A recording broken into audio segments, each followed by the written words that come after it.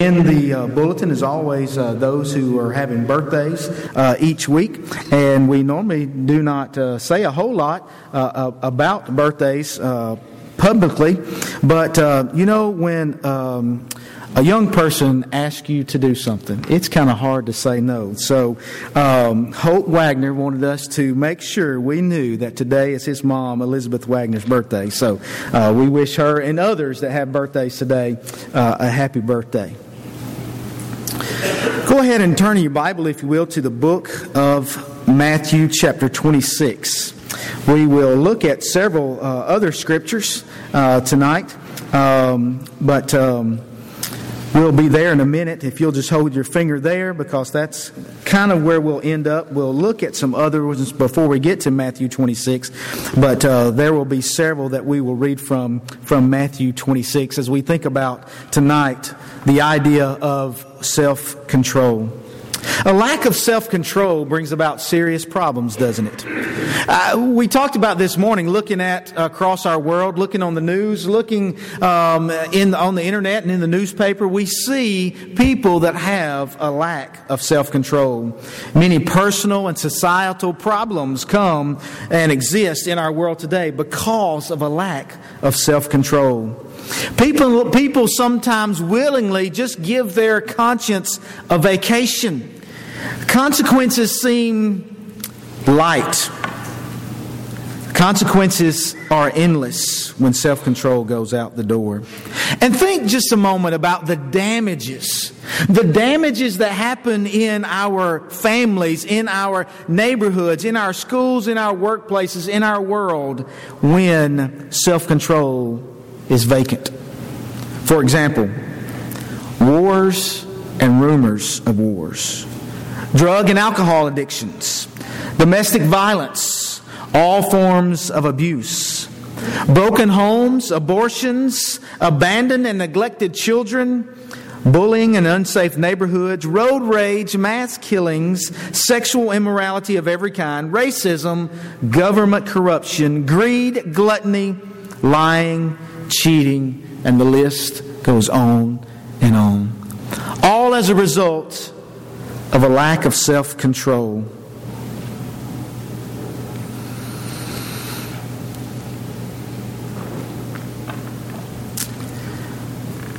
If we look at the Bible and what the Bible says about self-control in both the Old Testament and the New Testament, the Holy Spirit speaking through those inspired writers speaks often about self-control. The problem is in Scripture and many times today is that people do not seem to understand what self-control is, and they fail to see the importance, especially as it relates to their own lives. If you go to Webster's Dictionary, this is the definition that you'll find that Webster's Collegiate Dictionary gives. That self-control means restraint exercised over one's own impulses, emotions, or desires. We can understand that. That sounds logical. To restrain emotions, to restrain actions, to restrain response, especially in a negative way. To have control over those desires, over those emotions and those impulses. To practice self-control, it doesn't require a parent, a teacher, a guard, a sheriff, or any other government official to make a person behave when they practice self-control. You see, the fact of the matter is that people have to choose self-control. On Wednesday nights, we've been going through a book, The Domino Effect. In that book, Tim Lewis talks about the choices and the decisions that we make each and every day of our lives. And one decision can affect another decision. Henceforth the title, The Domino Effect. Did you know that the word self-control was not in the King James Version of the Bible? Because the term self-control didn't come to existence, or the name self-control, until 1711, which was after the King James Version was written. And so the concept of self-control in the King James Bible, you'll notice on the screen, in certain passages, this is the word, the Greek word, and the King James uses these words, like in 2 Peter chapter 1 and verse 6, temperance. In 1 Thessalonians chapter 5 and verse 8, sober. In Titus chapter 2 and verse 5, discreet. And in Titus chapter 2 and verse 6, sober-minded. In the New Testament, the kind of control over self that Christians need and are able to gain requires more than pulling themselves up by the bootstraps. It requires more than just saying, hey, I can overcome this. I can hold this back. I think about what Paul says in Galatians chapter 5, verses 22 and following. To keep in step with the Spirit, like I read about this morning. You see, we can't do it on our own. We need help. And it's when we're keeping in step with the Spirit that the Spirit of God helps us in the area of self-control. You see, some people may say, well, just get it together. Just control yourself. And that sounds good, especially when we're talking about Webster's definition. But when we're talking about true spiritual self-control, it requires that we keep in step with the Spirit, Paul reminds us. You see, self-control is not forced on the Christian. We must walk in the Spirit. Now I want us to turn in our Bibles and look, and these scriptures will be in the black devotional book that most of you have, I believe. Proverbs, turn your Bibles to Proverbs chapter 15. Proverbs chapter 15. And I want us to notice a few passages of Scripture here. We'll start in Proverbs chapter 15 and verse 18. The Bible says this, a hot-tempered man stirs up strife, but he who is slow to anger quiets contention. Now, these scriptures in Proverbs is full of this idea of self-control. Though the word self-control might not be there, the principle self-control is there. For example, look over in chapter 16 and verse 32. Whoever is slow to anger is better than the mighty, and he who rules his spirit than he who takes a city. Look over at chapter 17 and verse 27. He who has a cool spirit is a man of understanding. A lot of people in our world think understanding means that there's a lot of knowledge. We've gone through a lot of knowledge, but the Bible says the one with a cool spirit, that's a person who has understanding. Look over in chapter 19 and verse 11. Good sense makes one slow to anger, and it is his glory to overlook an offense. And chapter 23 and verse 29. Who has woe? Who has sorrow? Who has strife? Who has complaining? Who has wounds without cause? Who has the readiness of eyes? Those who tarry long over wine, and those who go to try mixed wine. And chapter 25 and verse 28. A man without self-control is like a city broken into and left without walls. One person has spoken about the book of Proverbs, and he said this. He declared one year that he was going to read through the book of Proverbs over and over again. He also declared this: if he were to die, and there was one book he could encourage his children to read over and over and over again, it would be the book of Proverbs. What wisdom and characteristics that speak of the man who is self-controlled. Turn now in your Bibles to the book of Ephesians. Paul speaks about being self-controlled. Ephesians chapter 4. Ephesians chapter 4, we'll begin in verse 26.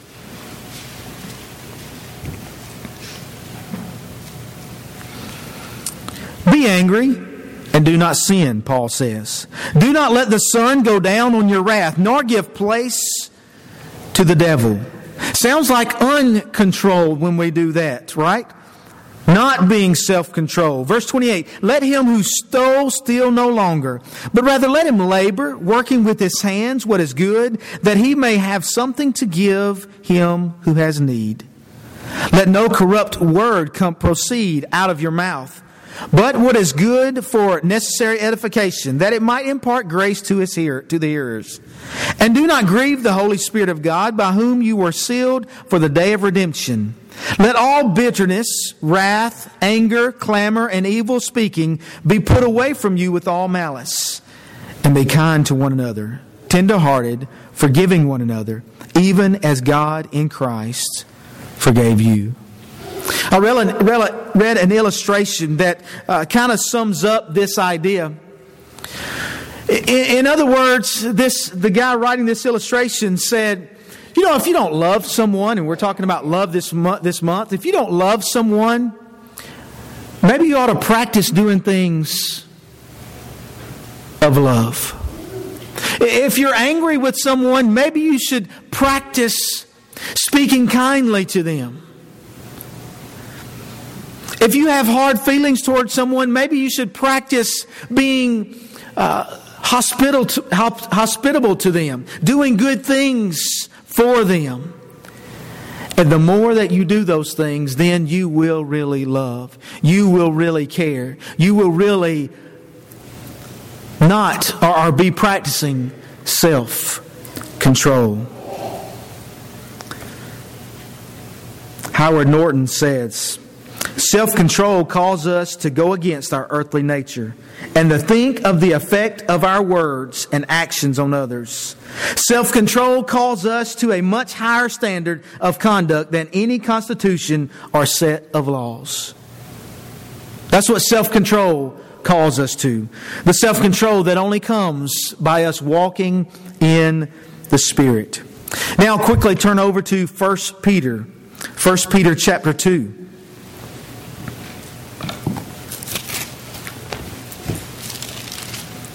And verse 23. Jesus Christ is the greatest example. The greatest example of self-control. If you want to know what self-control looks like, if you want to know what self-control acts like, if you want to know what self-control does, look at Jesus. Particularly when Jesus was beaten and spit on and crucified. 1 Peter chapter 2 and verse 23. The Bible says, who when he was reviled did not revile in return. When he suffered he did not threaten, but committed himself to him who judges righteously. This is the Son of God, the one who had all power and all authority. The Great Commission tells us. And said when he was reviled, he did not revile in return. When he suffered, he did not threaten. And how did he do that? By relying on God. He committed himself to him who judges righteously. He controlled himself. Now turn back to where you have your finger, to the book of Matthew chapter 26. I want you to notice the control that Jesus practiced. Matthew 26, I want to begin in verse 57.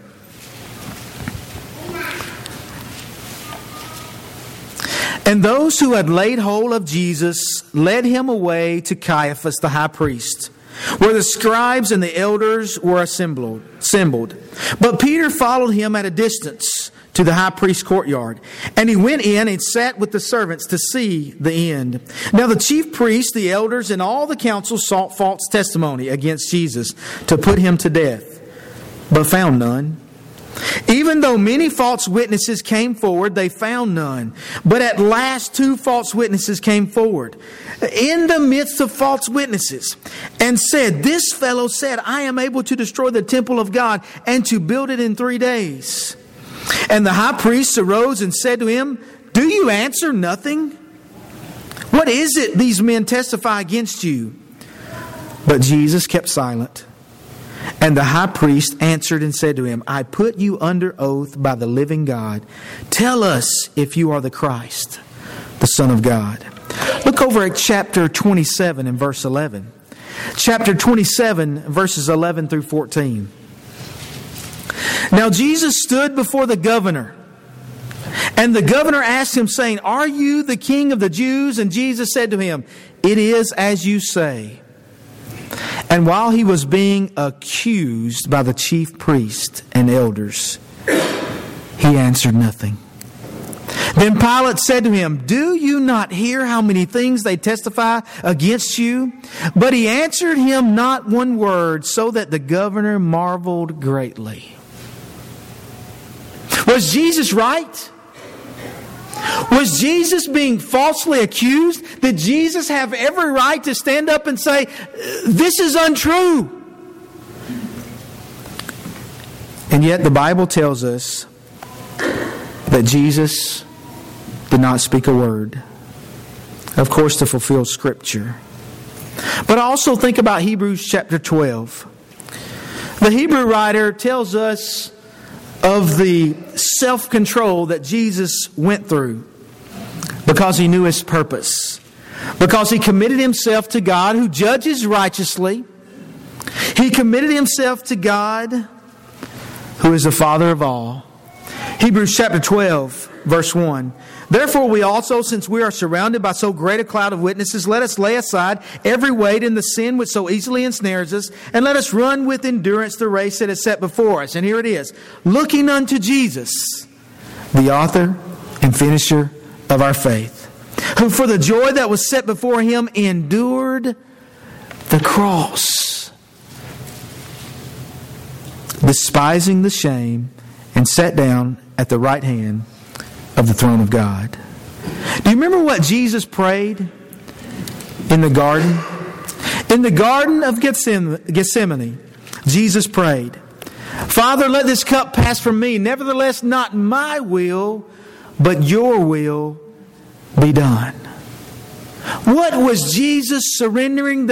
Jesus was surrendering his will to the will of the Father. Sounds like spiritual self-control.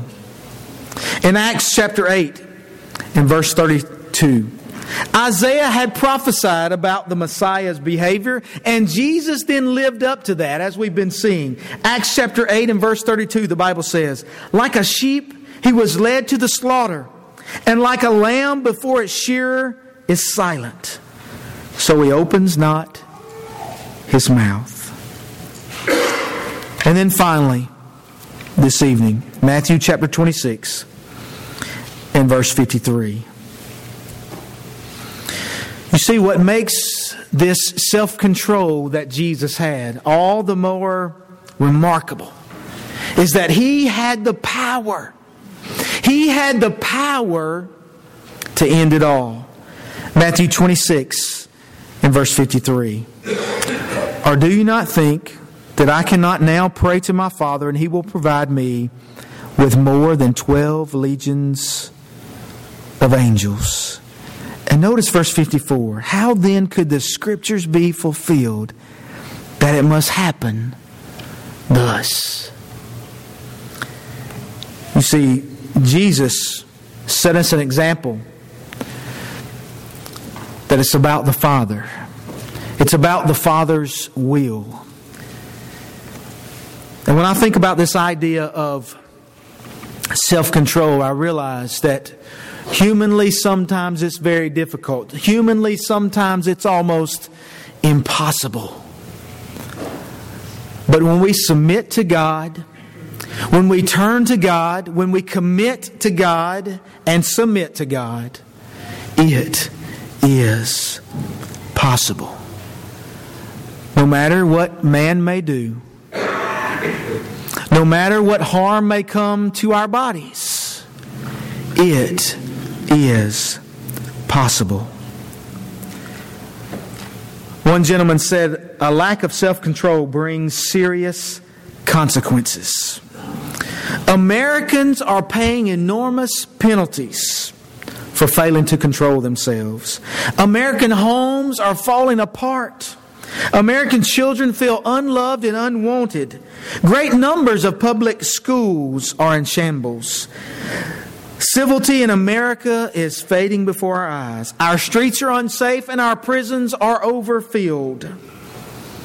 No wonder people call Westerners the great Satan, someone has said. Turn your Bibles to the book of 2 Timothy chapter 3.